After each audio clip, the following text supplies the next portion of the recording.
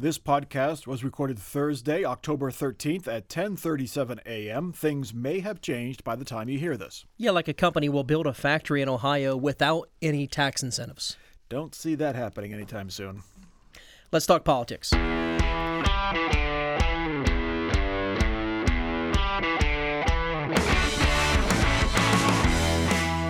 This is Snollygoster, WOSU Public Media's weekly look at Ohio politics and all those shrewd politicians who fill your mailboxes with promises to fix everything that's wrong with the world. I'm Steve Brown. And I'm Mike Thompson. Coming up in the podcast, another win for Ohio manufacturing and another win for Mike DeWine. But first, the debate by the lake. You invested into China. And you have the Which audacity. that, Tim? You have the one that ships jobs from China to manufacture things that go to, like, I don't know if it's Vail or some kind of ski resort or something like so that. Your consultants so I'm telling gave you this line, and you don't actually know it. I'm telling you, JD, you've not denied investing into China. And you're talking about illegal. Democrat Tim Ryan and Republican J.D. Vance stood shoulder to shoulder on Cleveland TV station WJW and argued about who was the best person to represent Ohio in the U.S. Senate. After months of talking past each other in TV ads and campaign appearances, the two men frequently talked over each other in the hour-long session. It was a spirited but informative session. Yeah, some things that we know at this point. Ryan supports a federal law guaranteeing abortion rights, as was decided in the now overturned Roe v. Wade case. Vance said he would support a national law banning abortion after 15 weeks. Ryan said he supports a federal law guaranteeing legal same-sex marriage nationwide. Vance said such a law would infringe on the religious freedoms of faith organizations that morally oppose gay marriage. When it comes to foreign policy, both expressed strong, although vague, support for Ukraine. Both also said they would support Taiwan if it were invaded by China. On the economy and inflation, the big issue on voters' minds, the candidates differed. J.D. Vance blamed President Biden and the Democrats. Simultaneously, they've borrowed and spent trillions of dollars that we just don't have, and that's thrown fuel on the fire of the inflation problem. And at the same time, they've completely gone to war against America's energy sector. Ryan wants a middle-class tax cut to help people cope with rising prices. Well, I think everybody's to blame. I mean, we're coming out of a pandemic. It's a problem. The question is, we're going to sit around for another 10 years and point fingers. What I've been proposing is a significant tax cut for working people and small businesses. Underneath it all, both men really at the heart fighting for that middle vote. Each candidate tried to portray himself as the moderate. Each candidate tried to portray the other as the extremist. Tim Ryan is put on a costume where he pretends to be a reasonable moderate. But in fact, he said he stands up to his own party. The last two Congresses, Tim, you voted for Nancy Pelosi and Joe Biden 100%. You consistently toe the party line on every single issue. This is the crowd that JD is running around with. The election deniers, the extremists. That's not Ohio. JD with a topical Halloween costume reference there. The rest, it's pretty...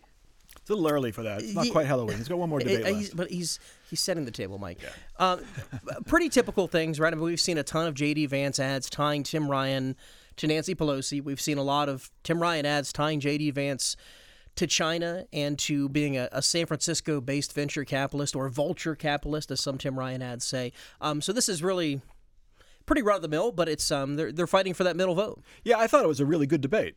It was civil but spirited. The moderator, Colleen Marshall from Columbus TV station WCMH, did an excellent job of, maintaining control, letting the candidates spar occasionally, but not go off the rails. The reporters had good questions, and the candidates did an excellent job. They laid out their positions in a civil but pointed way, and we learned something. If you weren't, we know all these positions, but if you're watching these folks for the first time, you learned where they stand on the issues, and you saw some clear differences. So I thought it was a good debate. Yeah, the clear differences really were on the economy, as we talked about. Nothing that substantive on Ukraine, nothing real. I mean, and on abortion and on gay marriage. Right, I forget the name of the bill, the Right to Marriage Act or whatever it's called, the one that Rob Portman has been fighting for in the Senate. It would codify the gay rights decision into law. Right, and J.D. Vance expressing concerns that he thinks it could lead to lawsuits against people who morally oppose gay marriage. And so, again, nothing out of the ordinary there. No, I don't. I don't know why J.D. Vance was Out of the so ordinary for reluctant. their parties, I would say. I don't know why J.D. Vance was so slow to accept the debate. He did fine. I think both men did fine. The thing that voters get to see after seeing all of these ads on TV, both the positive ads that the candidates run about themselves and the negative ads they run against their opponent, the voters really in these debates get to see the candidates for who they are. Yes, they're prepped and they have their talking points and their strategies they want in the debate, but it's still unscripted and they can still get thrown off and they have to think on their feet and respond to criticism. And you got to see both men do that. And both men, I thought, did pretty well. Yeah, I think the only reason if I was in the J.D. Vance camp, right? The only reason I would think J.D. Vance would not want to do this debate is that maybe he's not as polished on the stump. But I thought it was the opposite during the debate. I thought from a purely aesthetic and just loquacious point of view, J.D. Vance held his own and even did better than Tim Ryan. I mean, I think he hit the talking points more. He was on message. He spoke a little more clearly at times, and I just think he was a little more polished than Ryan, honestly. Yeah, I didn't really see a difference. I think Ryan tripped over a couple of things once in a while, but yeah, not a big deal. But I just that would have been a weakness for J.D. Vance. I would have thought is that he does not have the experience in venues like that. Well, but he did debate his Republican colleagues several times in the primary. Yeah, I suppose. But you're right. Did, it's his first time for running for public office. Yeah. Where this moves, I haven't seen any polling since the debate.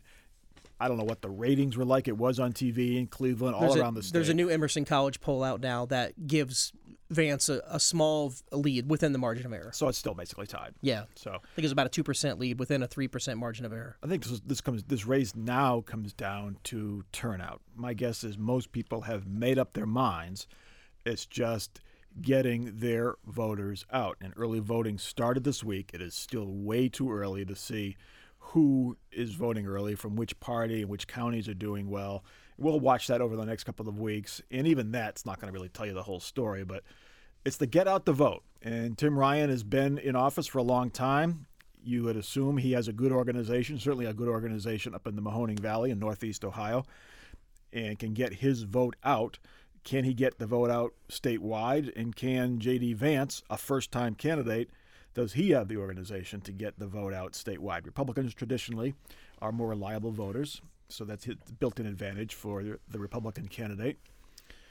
Yeah, nationwide, Republicans seem to be leaning on this seat more than even others in states like Pennsylvania and Arizona. They're viewing Ohio as a more red state, and even though this race is basically tied, they're really putting their eggs in the Ohio basket at this point because, I mean, who knows what's going to happen in those other states. Ohio they view as more friendly. Yeah, it's definitely it's a red state. I mean, Donald Trump has won here twice by big margins. Mike DeWine is winning comfortably in all the polls. If he were to lose, it would be extremely surprising. It's a red state. Now, for Democrats, if they can pick off this seat and switch it from red to blue, that really helps them in their effort to maintain the Senate. So I think that's why Democrats are really focusing on this race to sort of hedge their bets against states like Wisconsin, where they may not be able to flip that one, and Georgia, where they may lose it, and Pennsylvania as well. So it's a multi-state effort, and there are a lot of demands on national Democratic and Republican money. I'm curious to see what the next debate is like. These two candidates debate again this coming Monday in Youngstown. Of course, Youngstown. Yeah. We will learn where they think they fell short in this debate when we watch the next debate. You'll see them emphasize certain things. You'll see maybe a candidate be more aggressive in one issue than he was in this past debate. But you would think Tim Ryan would be more aggressive on abortion if we look at that Emerson College poll. It showed a pretty sizable difference in the number of Ohioans who support current abortion laws, which is low. It was 45 to 53% saying Ohioans do not support current law. Yeah, two of the issues that I thought got shorter shrift than others: abortion, they didn't spend a lot of time on abortion; immigration, they didn't spend a lot of time on immigration. Mm-hmm. They did not spend a whole lot of time on the opioid crisis. They all were there, but my guess is we will see those crop up more. But if you're in Youngstown, the number one issue up there, far and away, is jobs and manufacturing jobs. You would think crime would come up more too. Yeah. Well, J.D. Vance certainly will bring up crime. He's been bringing up crime through the whole debate. Right. Republicans have been pushing rising crime rates in 2020 and 2021. and blaming them on the Democratic policies. But I think jobs far and away will dominate this next debate. Anyway, we'll be right back. WOSU Public Media podcasts are made possible thanks to listener support. All of our digital content, such as Snollygoster and the All Sides of the Ann Fisher podcast, depend on the generosity of listeners like you. You can give at WOSU.org or through the WOSU mobile app. And thanks. This is Snollygoster from WOSU Public Media. Usually October surprises are bad news. This October, it's good news for Ohio, and especially good news for Governor Mike DeWine. Of course, that is bad news for his opponent, Nan Whaley, but the news is that Honda will stay in Ohio to build electric cars. We know those cars are coming, and competition for the emerging industry is fierce. We knew Honda planned to build a car battery factory somewhere, and now we know where. And that will be in Fayette County, about an hour south of Columbus. Honda will partner with the South Korean firm LG Energy Solution to build a $3.5 billion plant near Jeffersonville, and that factory will make the batteries to put in those electric Accords, Civics, and CR-Vs. Makes sense geographically. The battery plant will be near current Honda plants in Marysville, East Liberty, and Greensburg, Indiana. Honda plans to retrofit its assembly plants to accommodate electric vehicles as well as its engine plant in Anna, Ohio. Honda promises, here's the bottom line, Honda promises some 2,500 new jobs. Quite a few jobs. Governor Mike DeWine was beaming when he made the announcement this week. And so as Honda transitions to the vehicles of the future, they're going to do it in Ohio, with Ohioans. We will move forward, and we will build the future together. While what we drive and how we drive may be changing, one thing that will never change is the grit, the determination, the ingenuity, and the work ethic of our Ohio workers. Did we just see a Republican making a commercial for an electric car? Yeah. I think we did. It's amazing. The governor was also sure to mention that it was not only the Columbus area that will benefit from this. This new plant will draw workers from parts of Appalachia and from counties near three of our major metropolitan areas. What the governor did not say at that celebration is what the state has shelled out to seal the deal. Word of the incentives came a couple of days later. Here they are. Ohio will give Honda $156 million in economic incentives to help the company get its electric vehicle production plan going. My reaction upon hearing that $156 million, that it is much lower than I expected. Yeah, Intel got $2 billion. Right. For a $20 billion plant. 1/20th of the overall incentives, although it's a much smaller plant. Yeah, so for the same number of jobs, though, basically Intel's going to have 3,000 jobs, Honda here 2,500. So, yeah, it's part of the deal now. You got to shell out these incentives. But it's great news for Central Ohio, great news for Ohio. I don't think it's a huge surprise, though. It makes sense for Honda to build the battery plant near its assembly plants. I guess the question was, would they build it in Ohio or would they build it in Indiana? Maybe Kentucky was in the running, you could think. Honda has some production in Alabama as well. Yeah. But yeah, no, it is good news economically for Ohio, right? That's a lot of income tax revenue that the state is going to get. That's a lot of new houses that construction workers will have to build near Fayette County. It will mean that housing market there is going to be squeezed even tighter. It's already a commuter area for, there's some bedroom communities down there where people commute into Columbus.